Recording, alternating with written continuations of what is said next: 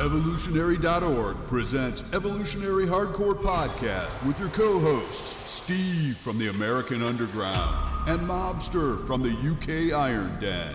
Get ready for the most hardcore and underground info in the industry. And here we go. 10, 9, 8, 7, 6,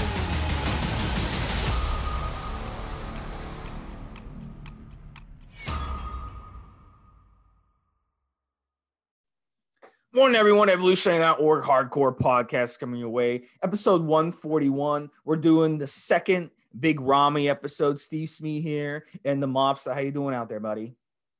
Nice and dry, ready to rock and roll. The gyms are open. Yay. Mobster get some rest. Gyms are reopening, guys. Yep, absolutely. So no excuses for getting back into the weight room. Here's a guy who's definitely put in a lot of hours in the gym. We're going to talk about Big Ramy, reigning Mr. Olympia champion. You guys can check out our last podcast we did on him. That was episode 123. And in that one, we talked about his life, how he got to Mr. Olympia, his ups, his downs. And this one, we're going to focus more about his steroid use. Most of the podcast is going to be about his steroid use, what he's been using. We're going to talk about all kinds of little tricks that he used to get to where he was. So this is going to be a fun one. So let's start off with his history a little bit and like kind of rehash a little bit. So he's an Egyptian professional bodybuilder. He lives in Kuwait. Now, why does he live in Kuwait now? Kuwait, that part of the Middle East, has become a hub for bodybuilding. A lot of bodybuilders like to go there. There's a very bodybuilding centric community there. The food is legendary.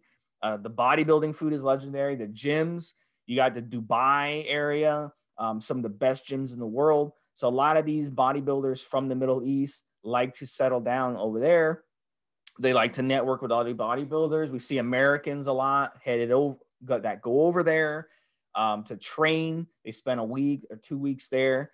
They hang out, they eat the food, they lift. The steroid use over there is rampant. Guys, it's not even a taboo like it is in other parts of the world. So that's a very popular place for a lot of these Middle Eastern Arab guys. And that's helped him kind of expand on his thing. And let me tell you something, since his Mr. Olympia win, Mr. Olympia is the biggest bodybuilding award you could get. Since his bodybuilding win in the Middle East, going back to Egypt, he has been such a celebrity. He's like The Rock. Like when he goes in public, people are like, oh, can I have your autograph? Can I take a picture with you? People love this guy. He's a hero all over the Middle East for what he did winning the Mr. Olympia. Something I'll just interrupt, Steve, is that what we don't always understand in Europe and America is how male-centric the Arab world is. And in fact, the Pumping Iron movie, and specifically the Pumping Iron book, addressed this, where they had shots in the book you can still find online of some of the top pros of the day going to Arabia, Saudi Arabia, and being absolutely surrounded by the guys in their Arab outfits, in the dijabs, etc. And I'm thinking of an American guy that used to put on competitions and was involved in the Mr. Olympia back in the day as a promoter, being given some fantastic trophies. So the male-centric society appreciates these athletes. You've also got, of course, things like Formula One and other sports going there because of the money, because of the facilities, as Steve has touched upon in Saudi and pretty much everywhere in the Middle East. If you've got a gym there, it is tip top. It is American kit. The Oxygen gyms are famous, and the main one, I believe, is 5 floors, Steve, with pretty much it's like 400 or 500 pieces of equipment. So if you're a bodybuilder and you just want to visit, Steve said, it's amazing. But if you are a sponsored athlete, if the Arab guys have got you, right, we want you to come over, we will pay you, then you spend 3 to 6 months of your year there, and they pretty much do everything. And that includes the PEDs. Everything is sorted. The food is sorted. The training is sorted. The coach is sorted. It is, for a guy that wants to get to that level, an absolute dream, Steve. Back to you. So since his Mr. Olympia win, We did the podcast about a week or two after that. And since then, we've noticed he hasn't been doing much on his social media. His Instagram seems like he's posting picture here and there, but it hasn't been that much stuff being posted. He's only posted 2 posts in the past week. You would think he'd be posting like 2-3 times a day minimum. So I wonder if he's kind of taking a break from bodybuilding, spending time with his family. It's Ramadan right now. Ramadan is a thing they do once a year for a month where they fast, sunrise to sunset. You spend a lot of time with your family during this time, and you stay home and you just chill. So I think he's just taking a break from bodybuilding. So it'd be interesting to see if he goes and he starts getting back into bodybuilding again and getting back to try to defend this title. Mobster, what do you thought? So I think you might be right there, Steve, in terms of the Ramadan, and it's something I hadn't considered. In the pre-show, we discussed very briefly. I said, I'll tell you what, we talked about in a previous podcast, and I said it was going to be a massive issue, is that there so many things come to you when you're in Mr. Olympia. So many opportunities are presented to you, and that's if you're based in the US or Europe. But in Arabia, again, it is huge. And we saw just how crazy it was when Big Ramy went back to Egypt, which is, of course, where he's from originally, with the bus, with the car, with the TV shows, with the massive a fee that he was asking for to appear on a TV show and stuff like that. And I said to Steve Smith during the podcast that we previously did, 1, 2, 3, that he would have to be very careful not to have a million distractions, that he would need a great team on board to handle stuff. And as I said in this brief show to Steve again, there was stuff like incredibly well written, which made me think that someone from marketing was doing his stuff on his Instagram. And again, maybe Steve's right, and that's now because of Ramadan. And as soon as Ramadan's over, we'll see Big Ramy himself posting. A million distractions, like I'm saying. And sometimes just a gas off the pedal, your foot's off the pedal, the gas is not being pressed as hard. So I thought to myself, when you're in that situation with a million opportunities and everything else has been going on, and all the issues even that he had getting to Mr. Olympia with getting his family together, and the whole COVID thing, etc., is it going to be a one-time deal? Are we going to see that Ramy hasn't had enough time to get his act together and put the foot back on the gas and become a Mr. Olympia all over again? It's a potential issue. So yeah, there you go. I mean, it's just one of those things that might. I mean, if I'm just putting myself in his shoes. The $400,000, not that big of a deal. The enhanced athlete sponsorship, okay, I'm guessing somewhere around the $800,000 mark. The opportunity to speak to a dozen just on the first day Egyptian newspapers. And then all the stuff in Saudi, where they come back over here, whatever else. We've seen very little, I don't go as far as to say no training stuff for 2 to 3 months. The stuff that I'm seeing myself on Instagram, I don't think he's writing those things right now. So what the hell? This is a Mr. Olympia. Is the foot come off the gas? As I've got there, I've made it not going to do anything, and then suddenly realise I've only got 6 months to get ready when everybody else has been getting ready for 9 months. Who knows, Steve? Back to you. So got to remember, he did not compete in 2019. We discussed that on the last podcast. He got 6th in 2018. He got 2nd in 2017. So he regressed. He went from 2nd to 6th the next year to not even being in the Mr. Olympia, and then he jumped to 1st. So we'll see if he can build consistency for years to come. He's 36 years old. He'll be 37 in mid-September. That's his birthday.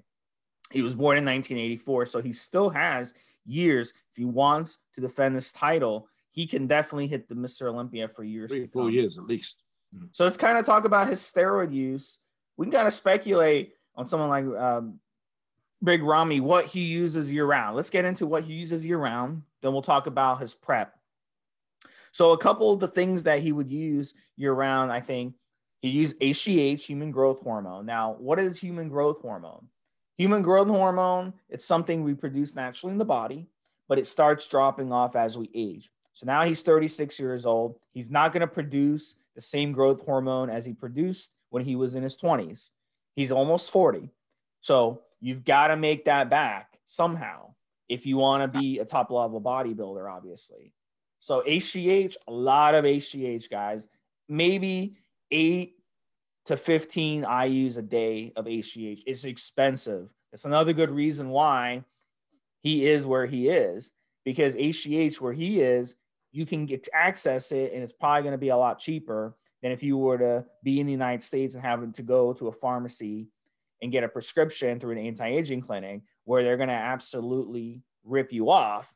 Well, over there, they can just go and get HGH much, much easier. It's cheaper, obviously. The price of medicine is much less over there. Mobster?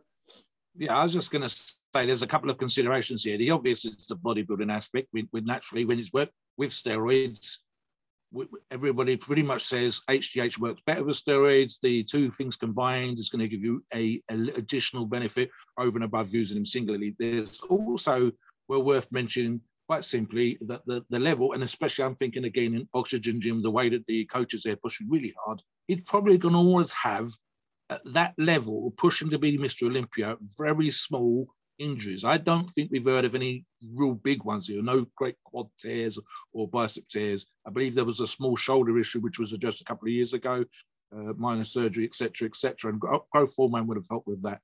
But growth hormone is going to have that thing for me, and I'm thinking a little bit more from the strength athletes, or more from the actual lifting of weight side of things that Ramy does, as well as the rest of the thing that makes you a bodybuilder. The ability for human growth hormone to help with the injuries and the micro trauma. And in his case, for example, having good skin, the anti-aging, and we're going to touch on this a million times probably in this podcast, quite simply, that at the Olympia level, when you win the Mr. Olympia, your body's ability to utilize these drugs without getting too much into the receptor stuff is that little bit better than most people's. So it's going to be literally, you know, if I took 18 units or Steve took 18 units as an example for one of the cycles that was suggested before, would we respond the same as Ramy? And I'm going to say the short answer to that is no.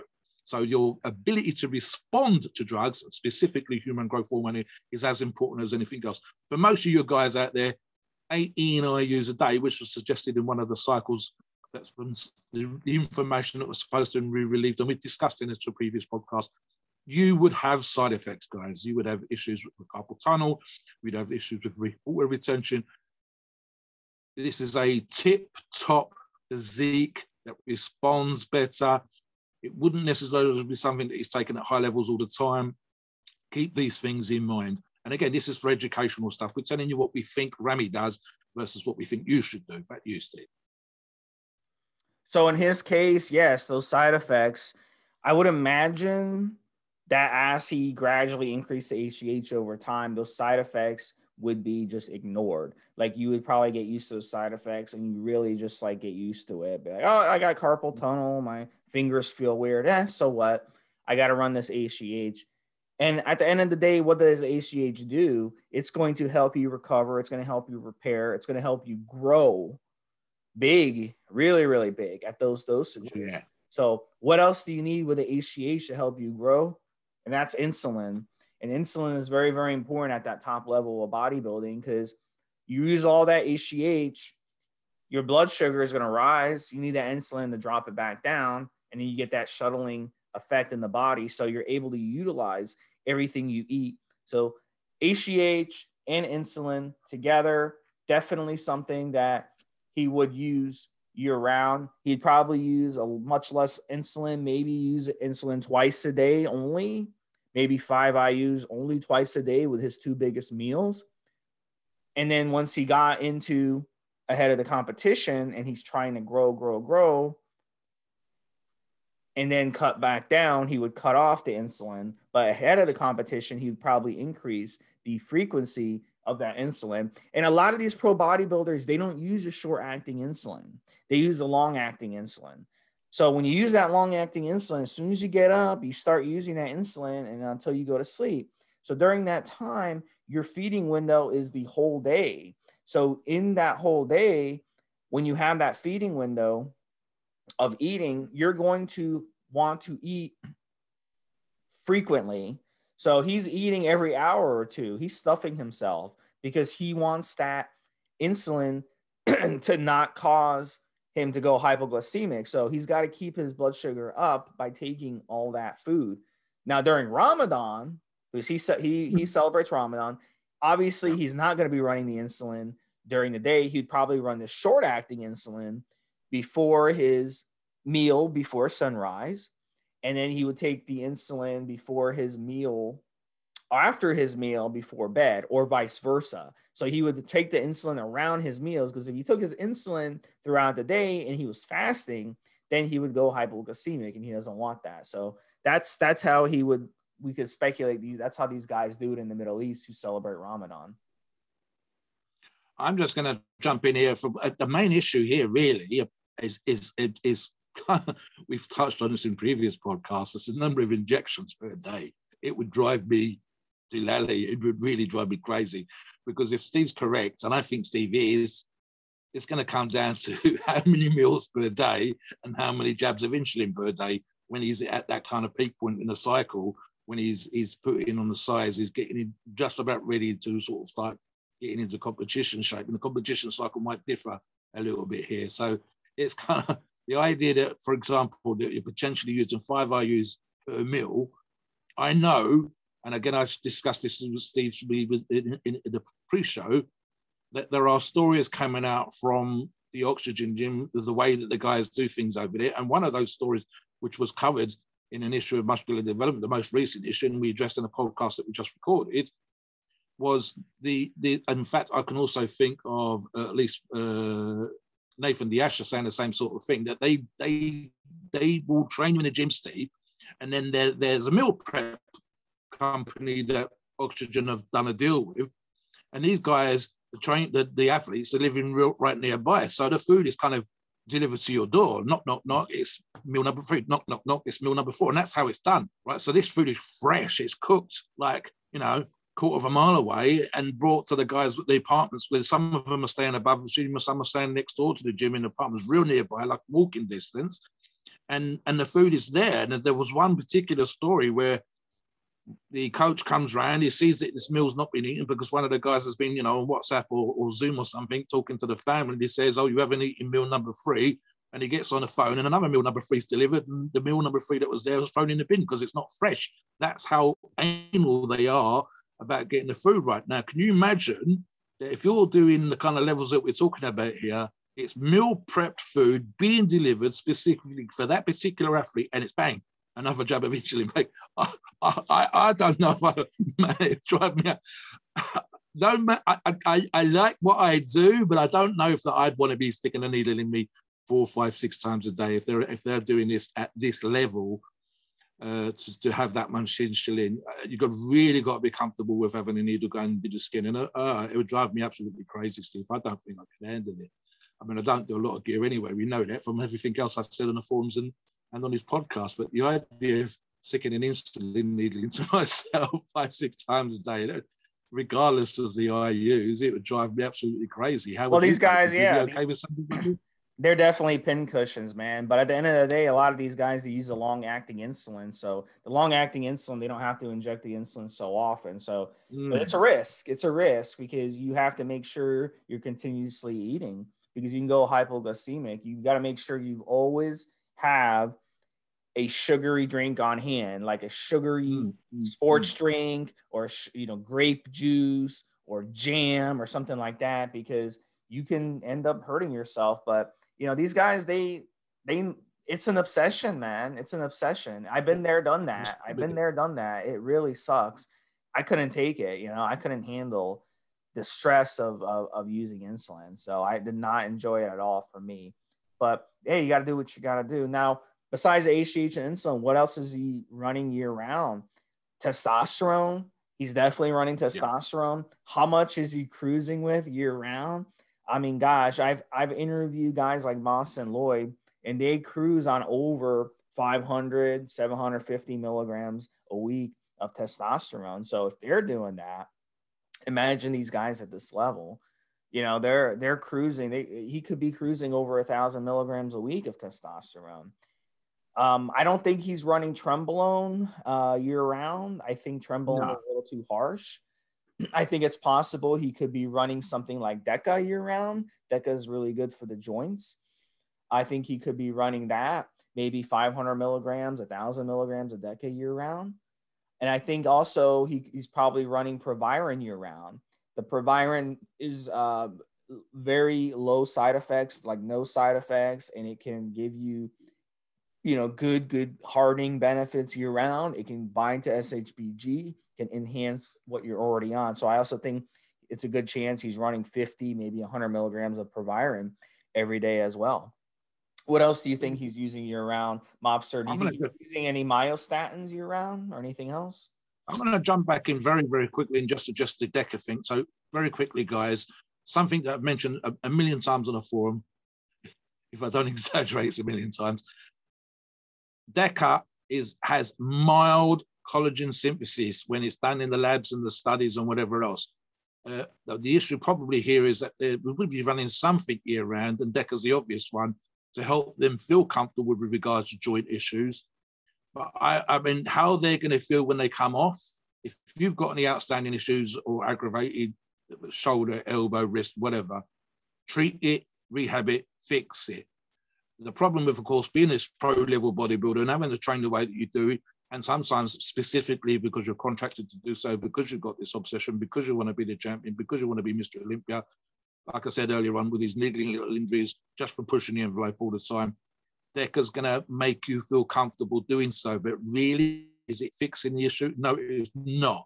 Let's get on to the myostatin stuff here. Right, so there are products out there that suggest that they inhibit myostatin. Now, something Steve Smith and I agree when we post about this stuff on the forums is the issue with a myostatin inhibitor is there isn't anything, to the best of our knowledge, that is specifically selective. And what you really want, of course, is something that only inhibits myostatin in muscle tissue. What you don't want is something that inhibits myostatin full stop.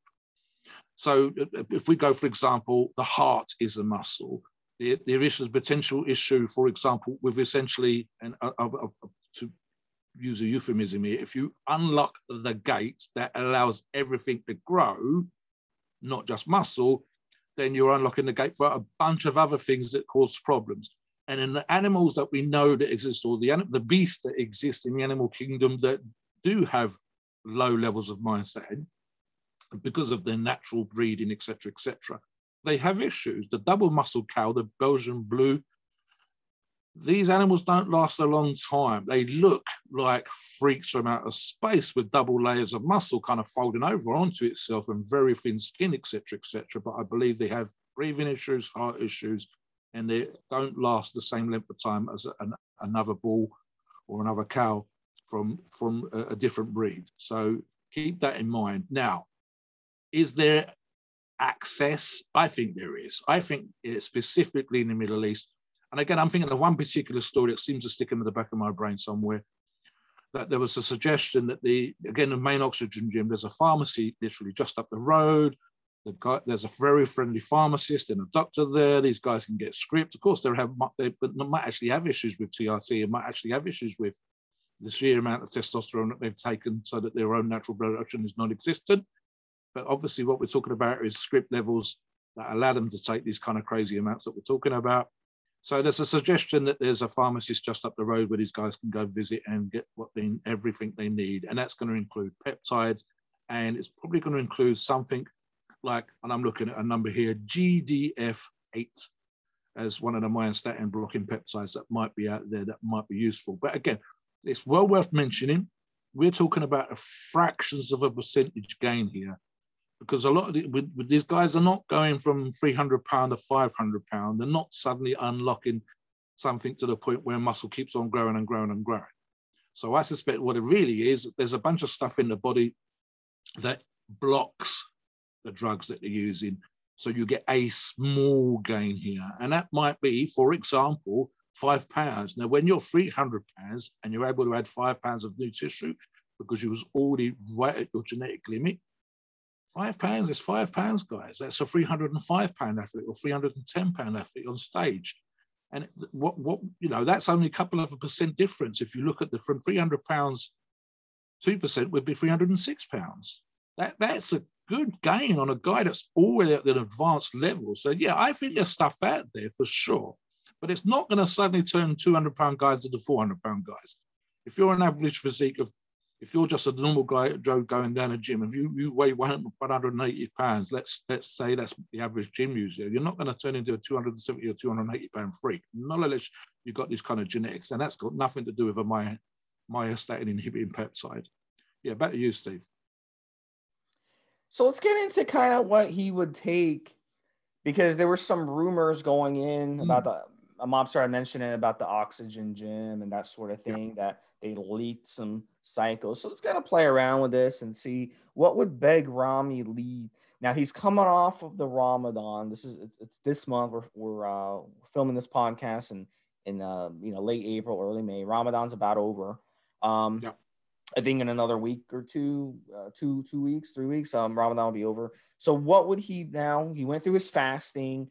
He lost a lot of water. A lot of water came out of his body. He rebooted his system during the fast. And then now he wants to start prepping for his next show. Now, hypothetically, let's say his next show was in the next couple, like 3 months, 4 months. Okay. Maybe 4 months. Let's go 4 months. So he's going to run 4 months. So he's going to run a 12, 16-week cycle leading into his competition. So how would he do it? So Mobster, I'll bring you in. Now, right off the bat, if he's going to be running testosterone, he's probably going to be running a shorter ester testosterone, propionate, because he wants to have that flexibility where he can stop taking it 3-4 weeks ahead of his competition and it'll be out of his system. This way he can dry out and harden up. He won't be fluffy, because if he goes into the competition fluffy, he's screwed. Everything, all his hard work is for nothing. So right off the bat, he's going to be running probably, 500, 1,000 milligrams per day of testosterone propionate. And then ahead of the competition a few weeks, he's going to shut it off and run the other stuff. HGH, we talked about HGH and insulin. He's going to be jacking up his HGH dosage into the 20s and into the 30s IUs. He's going to be running insulin, the long-acting insulin, and then more short-acting insulin before his meals to get that partitioning effect. For him, not taking the insulin is a waste. That meal is a waste. And they want to basically get every meal in their body shuttled into the muscles. They want to take advantage of every single meal. And that's what the HGH and insulin effect does.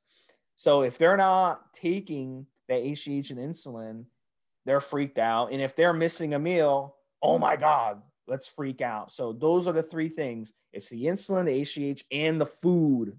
Those three together, that's how these guys get so massive. That's how Big Ramy becomes 300-pound Big Ramy from 200-pound Big Ramy in a short amount of time. So what else, Mobster, do you think that he would use ahead of his competition? I think exactly what Steve said already. I mean, there's going to be probably next to no PEDs during Ramadan. Next to none of these other previously mentioned drugs, especially with the longer acting stuff that Steve has already mentioned. So I would put, this is another reason why I think we might not have seen pictures online that are kind of recent. So I reckon 20 to 30 pounds down, but he'll get back 20 pounds of that really, really quickly. Whether it's long acting or slow acting, it will blow up and the glycogen stores will fill up. And the transformation in the first few weeks would be enormous. An obvious drug here, Steve, would be switching from, for example, previously suggested trenbolone infinite to trenbolone acetate. I mean, of course, this is a drug that's quite harsh, it's harsh for many users. And when you talk about these kind of numbers, there's a bunch of guys there that are run trend, no matter what the form is, and they will tell you that the numbers that they think, guys like Big Ramy, at 500 milligrams a day, for example, as a suggested amount, run, they could barely get their head around the fact that they were doing 500, 600, 700 milligrams a week, and they hated how they felt, but their muscle gains were amazing. The idea that someone like Rick Ramy might potentially be running 500 milligrams a day, regardless of the form, but in this particular example, acetate as a shorter acting version, they can't get their heads around it. How I felt like hell when I was doing it versus this, no. But again, we were talking about this high-level athlete, and he might even include the ability to deal with some of the issues of trend. Maybe, and this is an obvious example here, Steve, if you're not around your wife or girlfriend, and or girlfriend for that matter, and the family, if you're, kind of hibernating over at the training camp that Oxygen Gym becomes, and if once you come out of the gym, all you're doing is playing on PlayStation or Xbox and eating your food, maybe you can handle the side effects of trend. Maybe having that sort of monk-like attitude enables you to deal with it. An obvious one here, for example, again, Steve, would be something like Masteron acetate.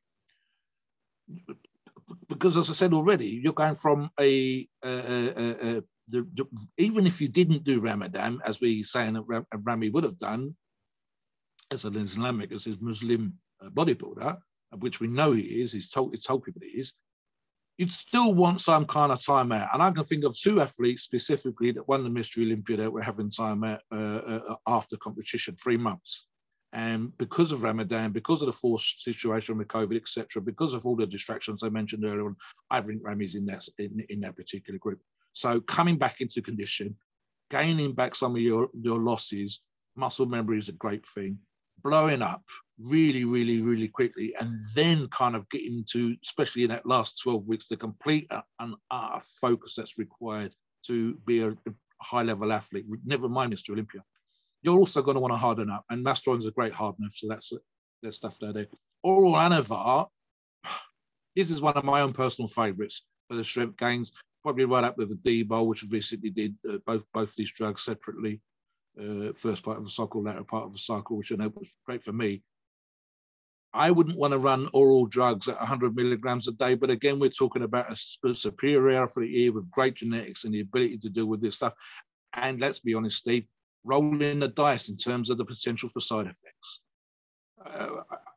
Whether he's using a product like N2Guard as an organ protector, or whether he's running a bunch of other drugs that we're not discussing as a way of keeping his body healed and looking after his organs, or whether, as I say, and that's what I suspect to be the truth, not giving a damn and rolling the dice and hoping that he's not going to have injuries, which is what I suspect a lot of top professional bodybuilders do. And of course, we've seen these issues from time to time with people. It's kind of like, well, I don't care because I want to be Mr. Olympia. I don't care because I want to be a top athlete. And, it's not the right attitude. Our listeners, the people that read what we do on forums, are, for the most part, normal Joes that train in the gym. So we should never have, say, okay, go out and run on oral 100 milligrams a day on top of everything else that you're doing, and then not protect your organs. That would be absolutely crazy. And we know of enough examples where this is a really, really bad idea. Now, whether Rabbi could get away with stuff like that, that's down to his genetics, that's down to his family background. If any of those family got, for example, liver and kidney issues, then I would want him to do something like this, but for very short periods of time. But I'm not a great fan of kickstarts and finishes, but maybe something like this, but for short periods of time at the beginning of the cycle, just as a way of blowing up in terms of giving you the strength on top of the trend and on top of everything else that you're doing. What about you, Steve? What do you think about the Winstrol? So Winstrol is definitely something he'd be upping into the competition. It gives a good drying effect, dries you out. In bodybuilding competition, guys, if you go on stage and you look fluffy, I mean, they'll laugh at you off stage. If you ever go to a competition, and people are rough. I mean, people are rough. Like, I've been to these competitions before. Guys go on stage, they look fluffy, and the crowd is not. I mean, you can tell the energy in the crowd. They just don't even clap when the person's finished. You cannot look fluffy. And then after the person gets off stage, you hear murmurs, like people talking to the person next to them, be like, why is this guy even competing, blah, blah, blah. But they don't understand. A lot of people in the audience don't understand. It's not the guy isn't in great shape. It's not that he's in great condition. It's not that he's not muscular. It's not that he's not lean. It's just that he's puffy because he fucked up. He ran the wrong stuff at the wrong time. So he was running too much aromatizing compounds and not enough of the drying compounds. And that imbalance causes you to look fluffy on stage. Jump in, Mobster. Yeah, so what's happened in the last couple of years is we've seen ex-Mr. Olympians and high-level athletes of yesteryear, and I'm only talking about going back 10 years here, Steve, talking about the condition of the athletes for the last 4, 5, 6 years. And essentially what they're saying is these guys are coming in too full. I mean, Steve calls it fluffy. Ramy is a good example. Steve read out at the beginning the positions and scorings that Ramy was getting, and it was kind of up and down. And the argument against Ramy was always, we should have been dry. It should have been drier. But it's going to be 300 pounds. It's going to be 290 pounds. And it was, it's great. And this is what was one of the things, the argument was that the Saudi thing was coming big. So you had a bunch of athletes, Roly Winkler, Nathan Diasha, etc., that were coming out of the Oxygen Gym camp, looking absolutely amazing, but not placing quite as high as they should have done. What did Ramy do this year, or last year specifically for the Mystery Olympia, and hopefully he will do this year, is it's not necessarily about coming in as big as possible. So again, the drugs that we're talking about here, and it's a suggestion again for what got him to the Mystery Olympia, is being drier, quite simply having more detail. Some of his poses, he looked like he had a V-tape, but some of his poses, he looked like he had a fat stomach.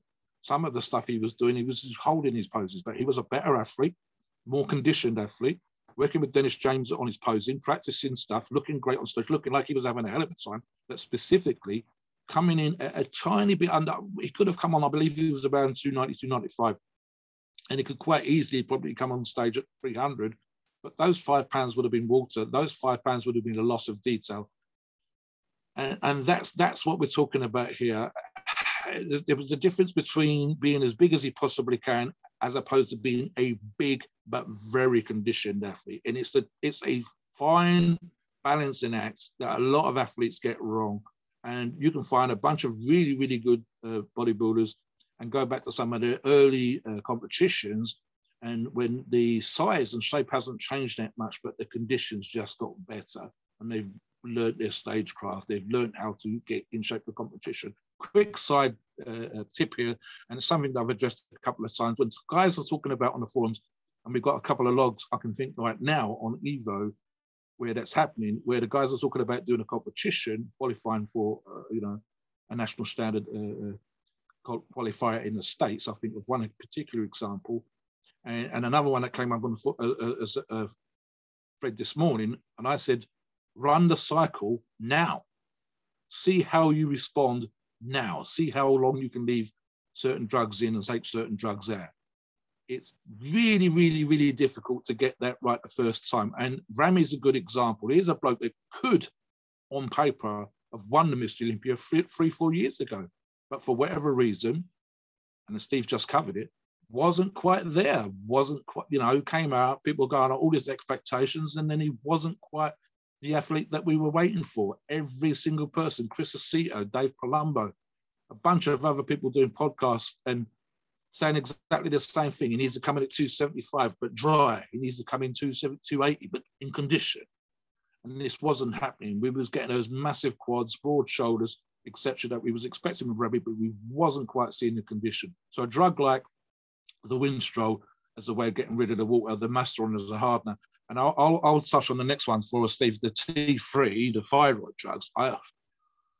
Again, for most people, thyroid drugs mess you up. If you run wrong, or you run too high, or they run too long, or you're using combination of thyroid drugs and drugs that affect the thyroid, and clenbuterol's right up there as well, you can mess up your thyroid. You can have potential problems, then you can actually get your body that responds really well this time around, and it doesn't respond at all like it's supposed to, and you have to take a completely different approach, or maybe just go old school and actually diet and do your cardio. And let's get into the last one, Steve. I mean, diuretics. Big problems, but I would say every single athlete out there is doing them. What do you think? Diuretics, this is where you need a coach. Now, a lot of guys think, oh, these pro bodybuilders, they must know about all these compounds and how to manipulate their body, all this stuff. Guys, even any sport, professional athletes, hockey, football, soccer, any of these sports, they have coaches, and the coaches help the players do well. The coaches can't play the sport. If you put all the coaches on the field And could you imagine like hockey? Can you imagine the coaches going actually on the hockey rink and playing hockey and how awkward that would look? It'd be hilarious. Oh, yeah. Could you imagine in football, the coaches, the 50, 60, 70-year-old coaches putting on shoulder pads and helmets and going on the football field condition, no. So it's the players aren't that smart. They need coaching. So in bodybuilding, it's even more pronounced than that. Yeah. And the coaches help the bodybuilders manipulate their water, manipulate these diuretics, manipulate these drugs. It's drug warfare. I was told it was drug warfare by some of the pro bodybuilder coaches out there. You've got these guys who are so genetically gifted, but if you can nail down everything, including the diuretics, including drying out properly ahead of a show, that is the key. And that's where a coach with experience doing this stuff can help you. So now if you just go it on your own and you want to play around with diuretics, you'll do more harm than good. You'll go on stage and look worse. Yeah. So it's amazing how when they're on stage, they are peaking right at that minute. It's down to the minute when they're peaking. It's an art. 24 hours prior, they were not ready to go on stage. They were not peaking. But then to that minute, 24 hours later, they're peaking. And, you can go on YouTube or whatever and watch videos on this stuff. They literally are injecting themselves with all kinds of diuretics and peptides and eating jam and drinking, sports drinks to get their sugar manipulated and their salts manipulated. It is crazy, all the things they do, and only an experienced coach can help you. So Big Ramy has the best coaching. They help him look top shape. He hires the best coaches for sure. And you mentioned Chris Aceto. I've interviewed him on the podcast. One of the best coaches out there, very smart guy. Not because he's a great coach, I'm saying he's a smart guy, but I talked to him off the podcast, and we had this discussion. Mobster too, you're a smart guy. We talk off the podcast. You can tell when someone's just very, very intelligent person. And, Chris Aceto, one of the most intelligent guys out there. So that's just why bodybuilders pay big money to have Chris Aceto coach them, because they know Chris Aceto, he's a smart guy and he knows what the hell he's talking about. But Chris Aceto is not going to go on stage and win competitions, but he's a brilliant coach. So it's different. Coaching and actually doing it is two different things.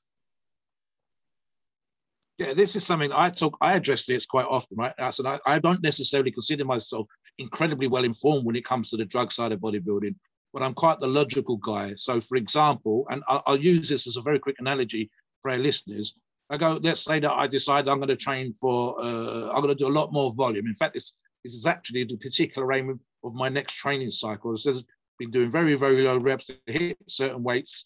And okay, what worked for me when I did this? What programs worked for me in the past? And that's what I do. That's how I think. There's a bunch of guys that I've trained with recently during the whole lockdown thing, and they've got diet coaches, training coaches, the same guys. I'm like, guys, some of what he's telling you should know for yourself. How do I know these things? I don't have a coach because I think like a coach. And I'm able to separate myself, if you like. What do I want to do in the gym? And then I go away and think like, so what drugs are going to work? What training programs going to work? What worked for me in the past? What's going to work for me again? What food do I need to eat? And that's how I think. And in fact, there are a few. I think James Hollinshead, quite a good bodybuilder here in the UK, who kind of thinks like that. But again, even then, they'll still have coaches.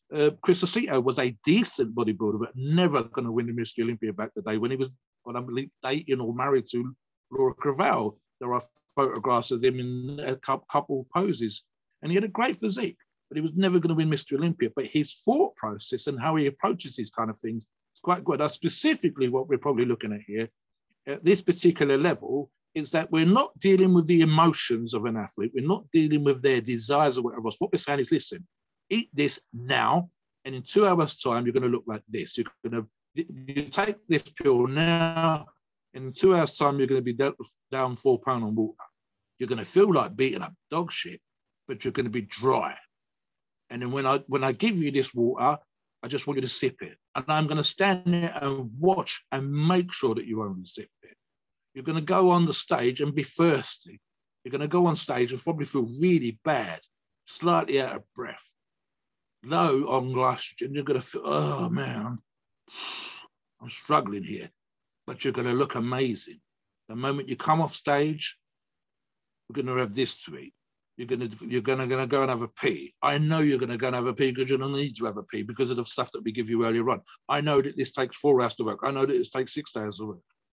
The other thing you're going to have, which a coach can do, is, again, your thought processes and how you feel on stage, they're not really going to be tip-top because of the whole dieting and training and being on stage and being hot and being thirsty.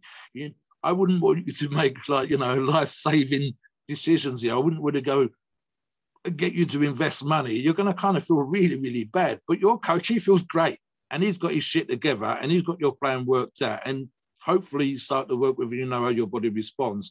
So he goes, I'm dealing with an athlete that's moody, he's tired, he's kind of beaten up, he's thirsty, but I'm going to do this, this, and this, and we're going to kick ass, and we're going to win. And that's what you're paying for. Steve's quite correct. It's another thing as well, regardless of what kind of athlete you are, and whether you're a big Rami or whether you're an ice hockey player or whatever else, to be that well paid, to be a national standard or international standard kind of athlete, if you've not got someone on board with your $10 million contract, like a physio, if you've not got someone that's prepping your food or nutritionists on board, or a training coach, or someone that works with you for your rehab, if you're not just working with the strength and conditioning coaches that are part of the team and a play coach, for example, with American football, you're missing a trick. You are missing a trick. And it might make you a 1 or 2% better athlete, but that gets your contract renewed. That gets you to play the big game. It gets you back on the pitch, on the court more often, and on the ice more often than the other guys that take long to recover. And at this level, with $400,000 just for the prize money, the deal quite often is that the coach is getting 20%. So he's picking up $80,000 just for getting you ready for the competition. And it's not unusual. I'm thinking of Neil Hill, to get percentages of contracts that they get for you or other competition wins. It depends on the arrangement that you've got. So, for example, I'll quote Flex Lewis. I think there was a little bit of joshing going on. In a recent video that Flex put together, Neil Hill's training, he says he's the highest paid coach in the industry, and he's still got holes in his stock. So there was a bit of joking going on, but there's the reality that Neil was getting a percentage of the wins. Neil was getting a percentage of the contracts. And that was with the 2 or 3 athletes that he was working with. So, yeah. And again, like I said already, and I'm thinking of myself as an example, and Steve will understand and appreciate this. When we're, to coin a phrase, smashing a granny, it's a phrase we use here in the UK, training really, really hard and dieting and taking all these drugs, in order to get to this tip-top level that we're talking about, you do not feel great. You're not in the best shape for making big decisions, life decisions, especially any guy that's used a lot of training will tell you that there's some bad decision-making that sometimes takes place. So you've got all this kind of stuff going on. You need a coach to guide you and to make these decisions. As an example, you're going to have an athlete standing in front of the mirror 3 days out from a competition, not feeling great, glycogen's all over the place, depleted to hell. They don't see in the mirror what the rest of us are going to see. That's when a hard-assed prep coach is just going to be analytical. He's going to look at the other athletes. He's going to look at their Instagram. He's going to say, that, can we beat these other guys? But what do we need to do? We've got 72 hours to go. I can do this to him. I can do that to him. Right. This is what we're going to do. And they'll be making those kind of decisions for you. And that's what they're there for. That's what you're paying them for. I think the only issue here, Steve, which we see quite a lot of, is how often athletes change their coaches, prep coaches, diet coaches, PED coaches, whatever. That happens a lot. But more often than not, it's because the athlete hasn't done the work that they should have done and listened to their prep coach as much as it is anything else. So, yeah, the diuretic thing, I'll address that again. It's something that a proper coach who knows their stuff would be best for, because you can mess it up. badly, you can end up holding water. You can take stuff that's short acting and think of it as long acting. You got guys that was going, I'm waiting for the water to come off, and I took more, and then literally the first dose of the drug started to take effect, and now they're screwed because they've just taken another dose. And we've heard of stuff like that happen. Of course, we've got those with cramping, and worst case, as has happened at least 2 or 3 times, top level athletes dying backstage just after the competition and whatever. So it's not something that you want to mess up. 90% of the drugs that we're talking about here, I mean, it's very, insulin you can fuck up, of course, but pretty much everything else, you can do nasty things to your body long term, but the diuretics and insulin are stuff that you can kind of screw up and end up in hospital or worse. And you need to get that stuff taken properly, used properly, and especially with someone that you trust who knows their stuff. So, you know, if you're serious about becoming a Mr. Olympia type bodybuilder, as Big Remy is, you're going to want a really, really good coach. And the guys they've got in Saudi, and the guys, okay, Neil Hill, Chris Aceto, etc., these are tip-top guys. They're in the, you know, you could probably name the top 10 coaches in bodybuilding. Meadows is another example. John Meadows. So, and again, even with Ramy, working with Dennis James, and there's a bodybuilder that's still got some muscle on him, which is rare at this level of coaching. So that's 4 I can think off the top of my head, and there's probably another few that other guys could name. And these guys, to put it bluntly, know their shit, and for the most part, they've done the same thing. These are all guys that have competed and got into good shape, whether they won the Mr. Olympia or not. They got into very, very good shape, very dry, and they know their stuff, and they're still with us. So fingers crossed they've got their finger on the pulse in terms of being just on this right side of staying safe. Back to you, Steve. All right, guys, that sums it up, guys. Hope you guys enjoyed this. We went over a lot of the steroids. I think at the end of the day, HGH, insulin, trenbolone, testosterone, Anadrol, Winstrol, Masteron, those are the big ones. Those are the big ones in today's bodybuilding that guys are using. And then they're messing around with a lot of different peptides. They're messing around with a lot of things to manipulate the way they go into the show. But besides going into the show, if you don't have that muscle and you're not lean going into the show, you can manipulate your salts, your sugars, everything, all you want, and your water. You can manipulate all you want, but if you don't go into competition with muscle and with being low body fat, you're screwed, you know? So don't just focus on that part. You got to have all of it in line. And it takes a lot of trial and error, and it takes hiring a coach to help you go through it, a competent coach, because there's obviously a lot of incompetent coaches, even at any professional level. There's going to be incompetent coaches. So that's it, guys. Hope you guys enjoy this. And that sums it up, guys. And I'll let Mobster finish up with a disclaimer. Don't forget, guys, we're not doctors, and everything we talk about in this podcast is our opinion and our opinion only. It is our view, and it's based on an experience and the knowledge that we bring to this subject, views that we have, working with you guys on the forums and the years of experience that we got in the gym. Our podcasts are for informational and educational purposes only. It's entertainment, and the freedom of speech and the First Amendment applies. Thank you very much.